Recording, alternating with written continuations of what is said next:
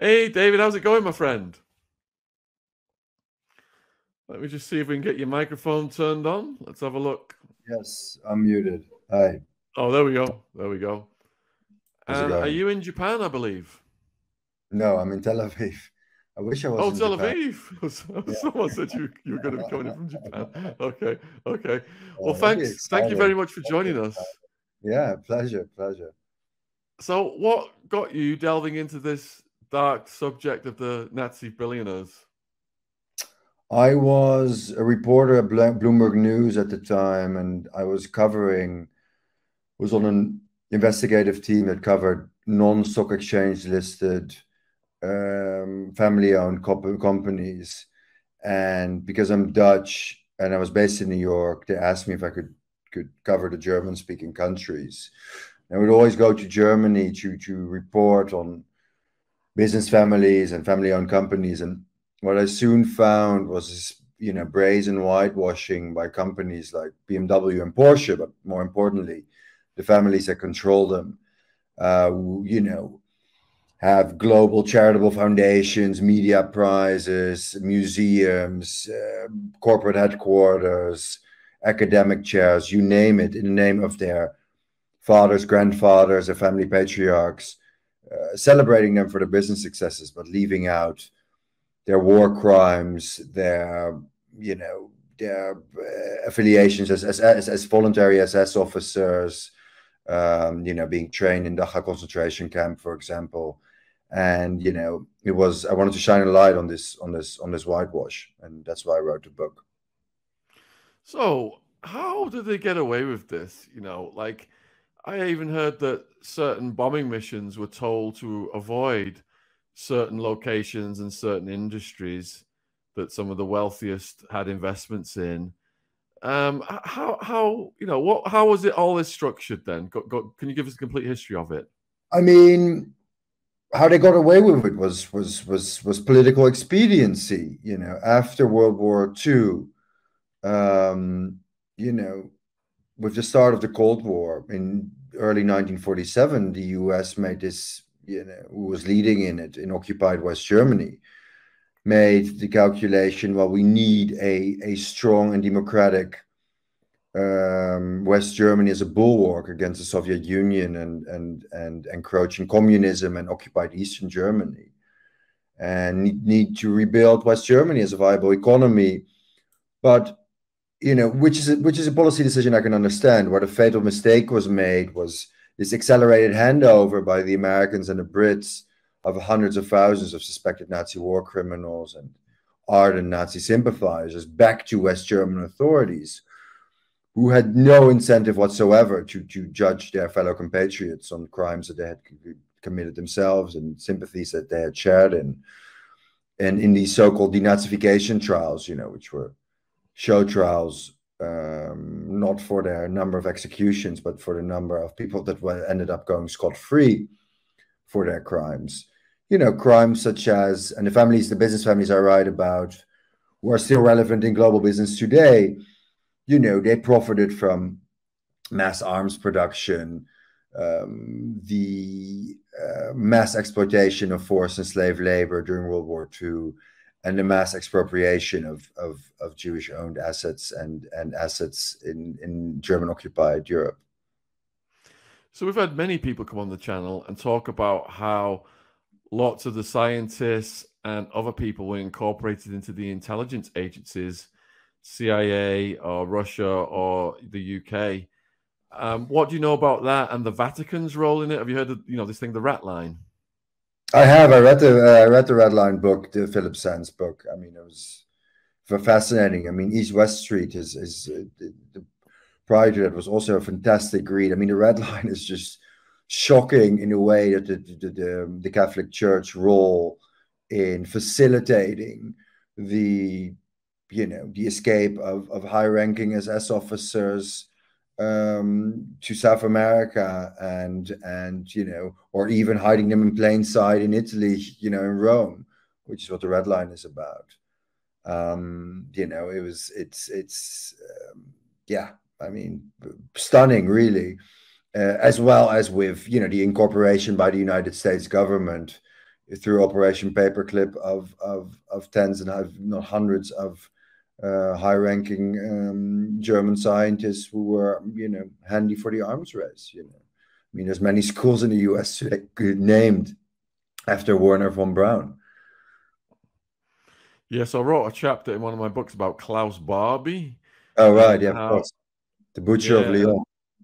Yeah, and how he started, offering his services to governments in South America, torturing people and getting involved in the cocaine business as well. Have you heard about that? No, I haven't. I haven't. I mean, that's quite, I can totally see, when it's immoral, I can totally see high-ranking SS officers going from torturing people or murdering people in extermination camps to setting up global cocaine lines, trade lines from South America to Europe. Doesn't surprise me. How did the Nazis ally with the Vatican in the first place? I have no idea about that, but I think, there was a lot. I mean, Jewish persecution, I think in the Catholic Church has been around for centuries. So I think it was an easy decision on the part of the Catholic Church to side with with the Vatican, I would say, not for the Catholic Church in its entirety, but for the Vatican to side with the Nazi regime. So how long did it take you to write this book? So I moved from New York to Berlin in October 2017, and I spent 4.5 years researching and writing Nazi billionaires from Berlin. I mean, the archives were all across Europe and North America, and it's a lot of the archives are in Germany themselves. Of the families that control BMW and Porsche and Dr. Oetker, and we used to control co-found Allianz and Munich Re, and it was all in all, it took me a decade to piece everything together. How many Nazi billionaires did you identify? So the main families I identify, it's the controlling shareholders of BMW Group today, the controlling shareholders of Porsche and Volkswagen and Audi. The BMW Group also includes Mini and Rolls-Royce. The controlling shareholders of Dr. Oetker, the baking and the frozen pizza brand, as well as the former controlling shareholders of Daimler-Benz, Mercedes, and the co-founding family of Allianz and Munich Re. So there's 5 main families I write about in the book, who are still relevant in global business today. Not only in Germany, not only are they Germany's and Europe's wealthiest business families and some of the biggest political donors, but really on a global level, because I really wanted to shine a light on those that still have global influence. So when you're writing about such powerful families, then does that present some kind of risk to your life? No, not really. I mean, these families, what they want is that their strategy is to ignore it, right? Because if you ignore it, if you're going to send like a lawyer letter to a foreign journalist, that's like the stupidest thing you can do, because it just draws attention to things you want to forget. I mean, they want to whitewash history, not shine a light on it. Sending legal threats is a sure way to get more headlines and more unwanted coverage. So what were the most heinous crimes you uncovered? I mean, I would say what shocked me the most was just generally kind of the unquestioning collaboration that, these families were busy, they were, by and large, they were opportunists, right? They weren't Nazi ideologues. They thrived in any political system. I would argue they would have even come out on top in a communist system, but it was their unquestionable, they wanted to profit. That was the bottom line. They wanted to expand their business empires. They wanted to expand their fortunes, and whether that was through mass weapons production, the mass exploitation of forced and slave labor and concentration camp captives, or the mass expropriation of Jewish-owned businesses and businesses in German-occupied Europe. They did so unquestioningly. And what's most shocking, I find, is also that their heirs today, they kind of unquestioningly, celebrate their Nazi war criminal fathers and grandfathers just for their business successes, just because they made them rich, without any regard for their war crimes or, Nazi affiliations. Did Hugo Boss factor into this? They did not. There is no family behind Hugo Boss. Everybody always asks me about Hugo Boss, which I find interesting because there's so many families, or there's so many families that produced, so many business families that produced, uniforms for the SS and the SA and the Nazi Party. But for somehow, because Hugo Boss, which is a consumer-facing company but hasn't been owned by a family for decades, it always comes top of mind to everybody. But it's not, they're not really relevant in this in this question. Just taking a comment from one of the viewers here then. Thanks, BBE. Bush's grandfather, Prescott Bush, used Jewish slave labor in his steel factory in Germany before and during World War II. Do you know anything about that? No, it's the first time I heard about that. Sounds like a bit of a conspiracy theory to me. All right, so these companies then, they're massive international brands, and I imagine they would have access to the international capital and finance markets. And then the war kicks off.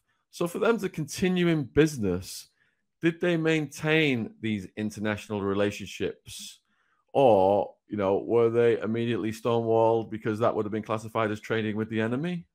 Yeah, that's a very good question. Actually, it's they, the whole kind of economic idea of the Nazi regime was for Germany to become an autarky, because they can be completely self-reliant, because they knew as soon as the war kicked off that they would be completely cut off from the international capital markets and from from the financial markets outside of Germany. And these, because of rearmament, which Hitler initiated in early 1934, so many billions of Reichsmarks had flown into the coffers of the industrialists and financiers, or the German industrialists and financiers that I write about, was that by the time that the war starts, they don't really need to, they can rely on German capital markets, on Commerzbank, on Deutsche Bank, on Dresdner Bank,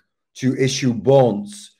And the stock market was roaring in Germany during the war. I mean, up until the war turns against Germany in early 1943. I mean, huge profits were booked. So they became, I mean, financially, they didn't need any kind of outside traders. I mean, the economy, again, between early 1934 and early 1943, it was this decade of a boom, of an economic boom in Germany, thanks to the government expenditures through hundreds of billions of Reichsmarks, initially for rearmament, later for expropriation, and then for the largest coerced and slave labor program that the world has ever seen today. So we often hear the theory that it was the financial interests that put Hitler in place. Does that therefore mean that these families, were the ones who paved the way for him to get the reins of power and then to turn around and give them all this business? No, I wouldn't say that. These men, they were conservative establishment, they supported kind of conservative establishment political candidates. They first thought about Hitler and the Nazi Party as these kind of clownish, boorish figures from the impoverished German hinterlands. It was only after he seized power on January 30th, 1933, it'll be 90 years ago in 2 weeks' time, that they fell in line, and as opportunists do, they saw a moment to profit. They saw, Hitler initially delivered on a promise he made. He said, we're going to, in defiance of the Treaty of Versailles, we're going to rearm Germany, and that implicit promise, especially coming on the heels of the Great Depression, or that explicit promise. The men, they did that. So it wasn't so much this kind of explicit support of Hitler, but after he seized power, they were like, well, we can work with this guy. So we've got another question from one of the viewers. AFR wants to know who's the most powerful of these billionaire Nazi families today. I would argue it's the Quandt family that controls BMW. One branch is related to Magda Goebbels, which in itself is a story, but the most powerful branch are the two siblings, Stefan Quandt and Susanne Klatten, who control 47% of the BMW group, which includes BMW, Mini, and Rolls-Royce. They're Germany's wealthiest family, and they're also the biggest donor to the CDU, the Christian Conservative party, to which Angela Merkel belongs. And I would argue economically, politically, financially, they're the most powerful. I think a close second is the Porsche-Pierre family, which controls Porsche, Audi, Volkswagen, Seat, Skoda, Lamborghini, Bentley.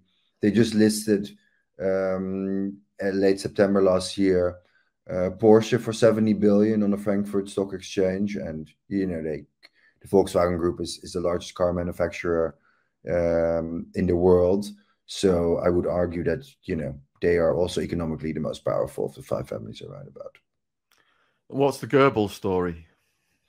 So the Goebbels story is bizarre. So the Günther Quandt, the patriarch of the Quandt family, his first wife dies during the Spanish flu pandemic of 1918. And then he meets a 17-year-old girl called born Magda Ritschl. At that moment, she's called Magda Friedlander. And he falls head over heels in love with her. He's 37. He's a widower with two young sons. And, he's 20 years her senior. But after the third date, he asks for her hand. They get married, and it's a complete mismatch. One son is produced from that marriage, Harold Quandt. In 1929, they divorce, and Magda Quandt in 1931 becomes, infamous as Magda Goebbels, because after her divorce, she receives this, very generous alimony from Günther Quandt, who's one of Germany's leading industrialists, and she becomes involved with the better circles of the kind of the aristocratic circles of the Nazi movement, and she falls head over heels with Joseph Goebbels, and kidnaps the son she has with Günther Quandt, Harold Quandt, who grows up in the Goebbels household. Of course, Magda and Joseph Goebbels have 6 children of their own, who Magda later ends up murdering in the Führer bunker on May 1st, 1945.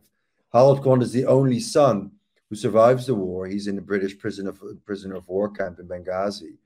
And he and his brother Herbert Quandt, who later saves BMW from bankruptcy, they inherit the Quandt industrial empire, and are, make up the two branches of the Quandt dynasty today. A few of the viewers are asking about the role of the European royal families in all of this. It's interesting, actually. I don't know so much about the European royal family. I mean, I'm Dutch myself. Famously, there's still a lot of mysteries around the Dutch royal family who fled to London. But of course, our queen, Juliana, or our princess at the time, her husband, Prince Bernhard, was German. And, there's a lot of stories going around about him. But actually, the most interesting story at the moment regards the abdicated German imperial family, the Hohenzollerns, who are today litigating to get their assets back in Germany. And one of the main questions that the lawsuit that they filed is about to what extent did they collaborate with the Nazi regime? Did they support the Nazi regime? Actually, is a really good academic in Edinburgh, Stefan Malinowski, who wrote a book, Noblemen and Nazis, and the Hohenzollerns and the Nazi regime.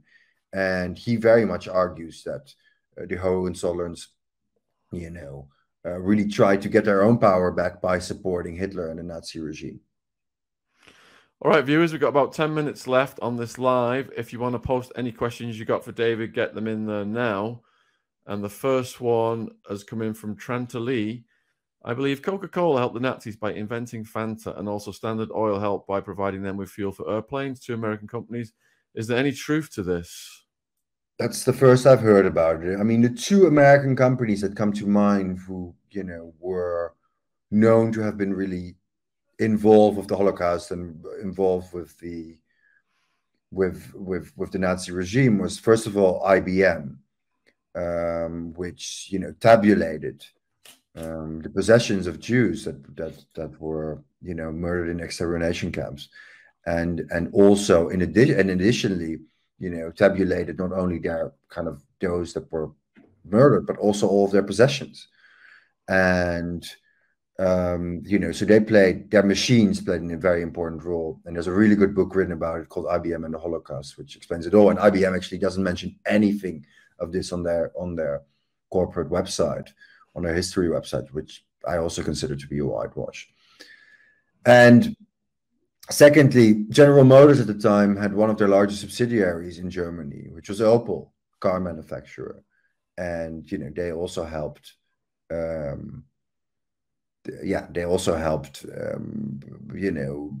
build weapons for the Nazi regime through their German subsidiary, as well as employ, forced and slave laborers in their German factories. Did you hear anything about the Western bombers being navigated away from bombing the GM plants in Germany? I never heard that, actually. I did hear that with regards to kind of more of the historical cities, or that they, happened to miss Vienna by, because it was misty, but never with regards to kind of the business interests. So Graham Stringer on Facebook has asked, would you view Germany today as the vision of the Third Reich? No, not at all. I view Germany, the reunited Germany, the Federal Republic of Germany, as a democratic, as a tolerant state, a very impressive in how shortly, within 3 decades of the reunification of Germany, how it's reinvented itself as a global powerhouse, the 3rd largest economy in the world, a kind of a moral, which has given, I would say, the world, especially under Angela Merkel, a lot of moral leadership in the absence of those of other world leaders. But what you see in many societies, and Germany's no exception, is that the most powerful actors, or the most powerful business actors, and in this case also big political donors, they pay lip service to the remembrance culture. They pay lip service to the remembrance culture of Germany. And they say they engage with it, they say they've reckoned with their history, but in fact they engage in a very subtle, insidious cover-up of history, which hides the facts in plain sight. Terence wants to know your thoughts on World War I being started by the Queen's relatives. I mean, I think the aristocrats at the time, they were all pretty incestuous, so everybody was a cousin, I believe, of the great powers that started World War I. They were all related. So I'm not sure which queen he is referring to, but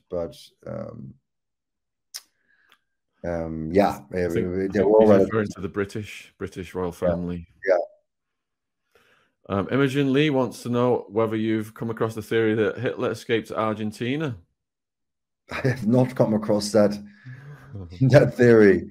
As we all know, not only Argentina but Paraguay and Brazil housed many Nazi war criminals, particularly high-ranking SS officers that that escaped to South America.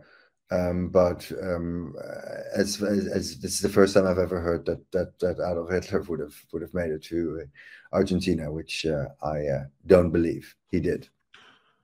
Question from McCaw67. In your opinion, David, will the balance of power ever swing towards the common people? I mean, as you see now in the world, and I think it's exacerbated, you know, so much in the past decade. I mean, I remember starting as a reporter in New York, you know, during the months when Occupy Wall Street began, and I started a couple of days after, you know, the Occupy Wall Street encampment in Zuccotti Park was you know, kind of violently removed overnight. And, you know, I really thought it was at the age of Piketty, and I really thought, you know, there's really going to be the powers that we naively, I thought the powers that be, you know, both economic and political, are really going to work on lessening inequality, which to me is really, in addition to climate change, really the biggest problems of the world. I mean, they go hand in hand. But in fact, it's been the opposite, you know. You know, inequality has only exacerbated over the past decade, and I'm not sure we can turn the tide anymore. You know, I'm a positive person, but it's hard to be positive on that one. 2 questions from Rabbit Hole. First one, your opinion on Operation Paperclip? Yeah, I mean, as I said earlier, you know, I mean, it is. I mean, it goes to show, right, as well as with the US's political expediency with regards to the Nazi war criminals that were let off or that were handed over back to West Germany for the so-called denazification trials, these kind of show trials. Same with Operation Paperclip, which is also political expedient decision in light of the Cold War, where it was like, you know, we're the new great world power. We're going to do everything to stay that, and we're in everything to beat the Soviet Union in newfound arms race. And it's just, you know, it's just such a brazen act of political expediency that, yeah, and especially now that you have schools in the US named after Wernher von Braun still today is quite shocking. What's your opinion of Mengelé's body being found in Brazil? I mean, yeah, I mean, I don't know if you've ever seen the movie The Boys of Brazil, but it's as far as I understand it, he drowned. There's a lot of rumors going on around that, but you know, he drowned, and he was. I think his body was never actually found. The theory is that he drowned in Brazil, and that was that. Yeah, I don't know much more.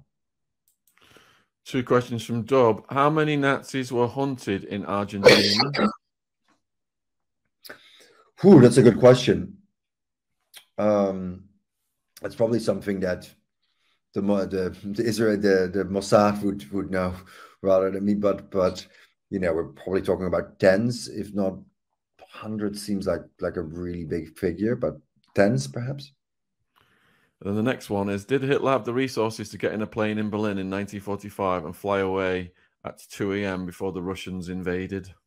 No, he didn't. The last known person to flee Berlin in late April 1945 was an aviatrix called Lena Reich, who actually carried the goodbye letters that Eva Braun and Joseph and Magda Goebbels, that Eva Braun wrote, but separately. And I have copies of those letters that are the goodbye letters that Magda and Joseph Goebbels wrote to Harold Quandt, their son, or in the case of Goebbels, his stepson, which he ended up receiving copies of those letters in his British prisoner of war camp in Benghazi 2 years later. So we're almost out of time. I got a couple of questions off the top of my head then. So as the war progressed, did Hitler's relationship with these billionaire families become strained? Not so. I mean, I wouldn't say it's strained with Hitler directly. I mean, as when the Battle of Stalingrad is lost in February 1943, and the tide of the tide of the war turns against Nazi Germany, is you see that banks start cutting off credit lines, or industrialists furiously pushing to get still more financing, more resources, more bonds out. But the banks start cutting them off, and as a whole, the regime, it began to really, or the German economy began to leak money. I mean, you had the entire economy was running on forced slave labor, right, at this point, because all the able-bodied men were at the front, and the economy implodes over the course of 2 years, from early 1943 to early 1945.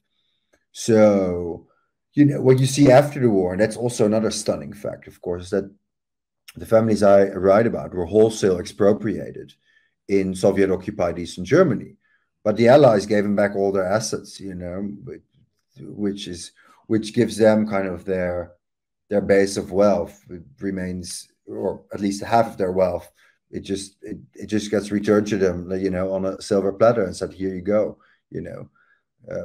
Rebuild the German economy, or rebuild the West German economy, and with the so-called economic miracle of West Germany of the 1950s, all was long forgotten, and West Germany had become one of America's and one of Western Europe's staunchest allies.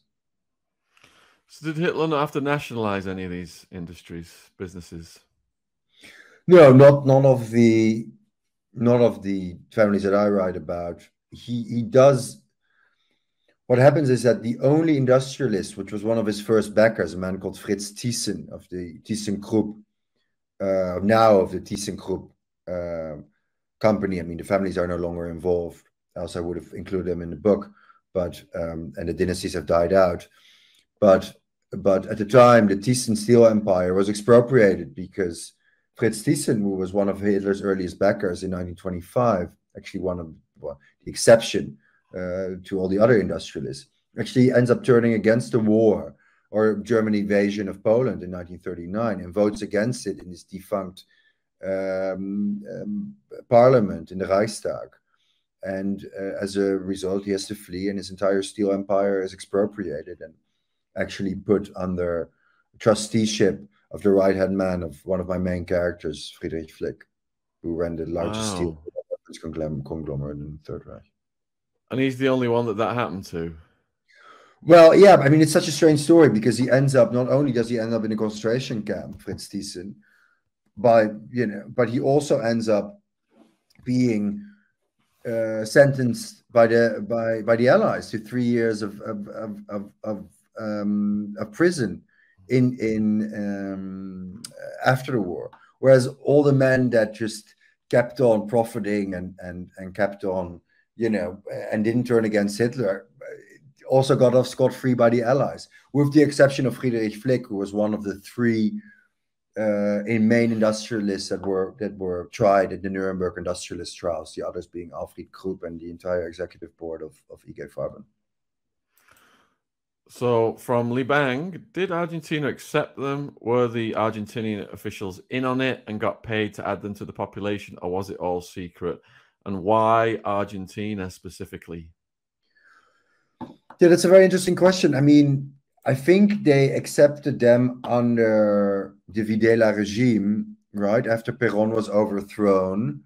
But even earlier, actually, if you look at the kidnapping of Eichmann from Buenos Aires, who went under the name Ricardo Clement, who was working in a Daimler-Benz factory, no less.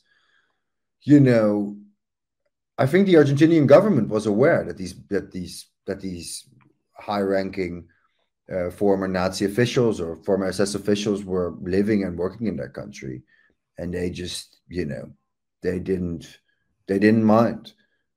So I would say they were absolutely implicitly accepted, and And yeah, I mean that is also boggles the mind. What was the incentive of Argentina to accept these men, or of any South American country for that matter?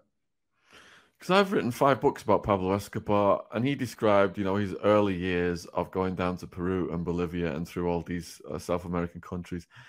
And he'd be going through these jungles and forests, and he'd hear German songs getting sung, Nazi songs getting sung, and he'd embark upon these villages where all these Germans were just camped out and living in, and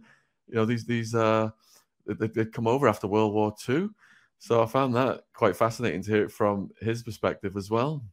Yeah, totally. I mean, that's really strange. Yeah, I mean that must have been a surreal experience. So Anon is wondering about the role of the Swiss in this. The Swiss were then able to expand more through South Germany, the financial capital. What was the role of the Swiss bankers in all of this? I mean, what is known is that, enormous amount of gold that was stolen from Jewish families and individuals was shipped by the Nazis to Swiss banks. There was a settlement in that regard that came about in the 1990s. Swiss pretended to be neutral, but it was kind of this nest of spies, as well as from the Allied side, particularly the Americans, as well as Nazis. I think Switzerland really consolidated its power as a financial capital during World War II as this kind of safe haven, both for Nazi, both for Nazi assets and Nazi stolen goods, as well as others. People are asking about the role of Russia in this as well, and how at the end of the war, what did Russia, what was their attitude towards these billionaires? Well, those that remained, those that weren't able to flee Eastern Germany in time, those industrialists or financiers or, whoever collaborated with the Nazis, they were executed on the spot. And in a way, it was the most efficient form of denazification.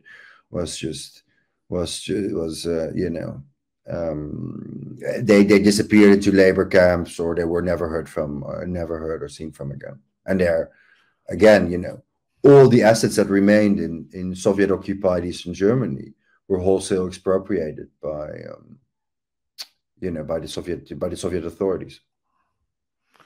So Raymond is asking about the role of IG Farben. Yeah, I mean, the entire executive board of IG Farben was indicted and sentenced in one of the industrialist trials at Nuremberg, in the so-called succession trials at Nuremberg. The other two being Friedrich Flick and his associates, Friedrich Flick being one of the main characters in my book, and Alfred Krupp and his associates round out the industrialist triumvirate. IG Farben, most notoriously, of course, supplied. First of all, at the time, it was the largest chemical and pharmaceutical conglomerate in the world, and it's actually the only company that ended up being broken up after the war in 3 separate companies. One is BASF, which is still one of the largest, if not the largest, chemical company in the world today. The second being Bayer, which is one of the largest, if not the largest, pharmaceutical company today. And the third is MAN, which is a machinery and industrialist company. And Hoechst was the third one, which is a machinery and industrialist company, which was later bought out. And IG Farben, of course, most famously produced Zyklon B, the gas that was used in the gas chamber in a joint venture together with the Gusai gold producer. This is my co-host, Matthew Steeples. Hello, Matthew. Good evening. Hello. I don't know if you've been watching what we've been doing with David, but we've got a fascinating... I've only just returned to my home, so I haven't missed out on David. Hello, David. Hello. Hi. I would love to know more about what you do, but I've been out and about, so He's an expert on Nazi billionaires. He's written a book about them. Well, there's lots of evil people like that, yes. So, yes, the Mercedes-Benz family, the Flicks. I'd like to know your opinions on them. Yes, it's one of the main families in my book, actually. You know about Mick Flick? I do know about Mick Flick. What do you want? And Mook and Muck. Mook was the only one to respond of the Donatella. Sorry? Donatella. She's just sold her house to Lord Bath. Okay. Yeah, Yes, no. The former home of Churchill, in fact. Pardon? The one in London? Yes, she just sold her house to Lord Bath, the new Lord Bath. Yes, so that was where Churchill died, in fact. Where is she moving to? God knows, but she once employed a friend of mine who was her secretary, and she locked her in a cupboard. She didn't work for her for very long. She's not a very nice lady, is Donatella. Okay. Wow. That's all I can tell you on that front. But anyway, I don't know much about your story, but I would love to know more. Yeah, I mean, buy Nazi Billionaires, and you can read all about Mick and Mook and their most notably their grandfather, Friedrich Flick. Who, you know. Okay, well, I will look it up. He was the only main character in my book who got sentenced during the Nuremberg industrialist trials. All the other ones got off scot-free. The ones that control BMW and Porsche and Volkswagen and other large global corporations. David, do you want to tell people where they can find your book and where they can find you online? Sure, yeah, you can find the book anywhere, really. You can find Nazi Billionaires in any bookshop, Amazon, whatever your outlet is that you order books, your local bookshop. You can find me at David de Jong on Twitter and Instagram. Well, huge thank you for spending time with us today and going into overtime, David. I've learned so much. It's been fascinating. I'm endlessly obsessed with that World War II history. I've read a few books on it, and it is, something we've got to learn lessons from, definitely. So we salute you for your work. Thank you very much for coming on. Pleasure, Sean, Matt. See you next time. Bye. Pleasure to meet you. Yeah, likewise.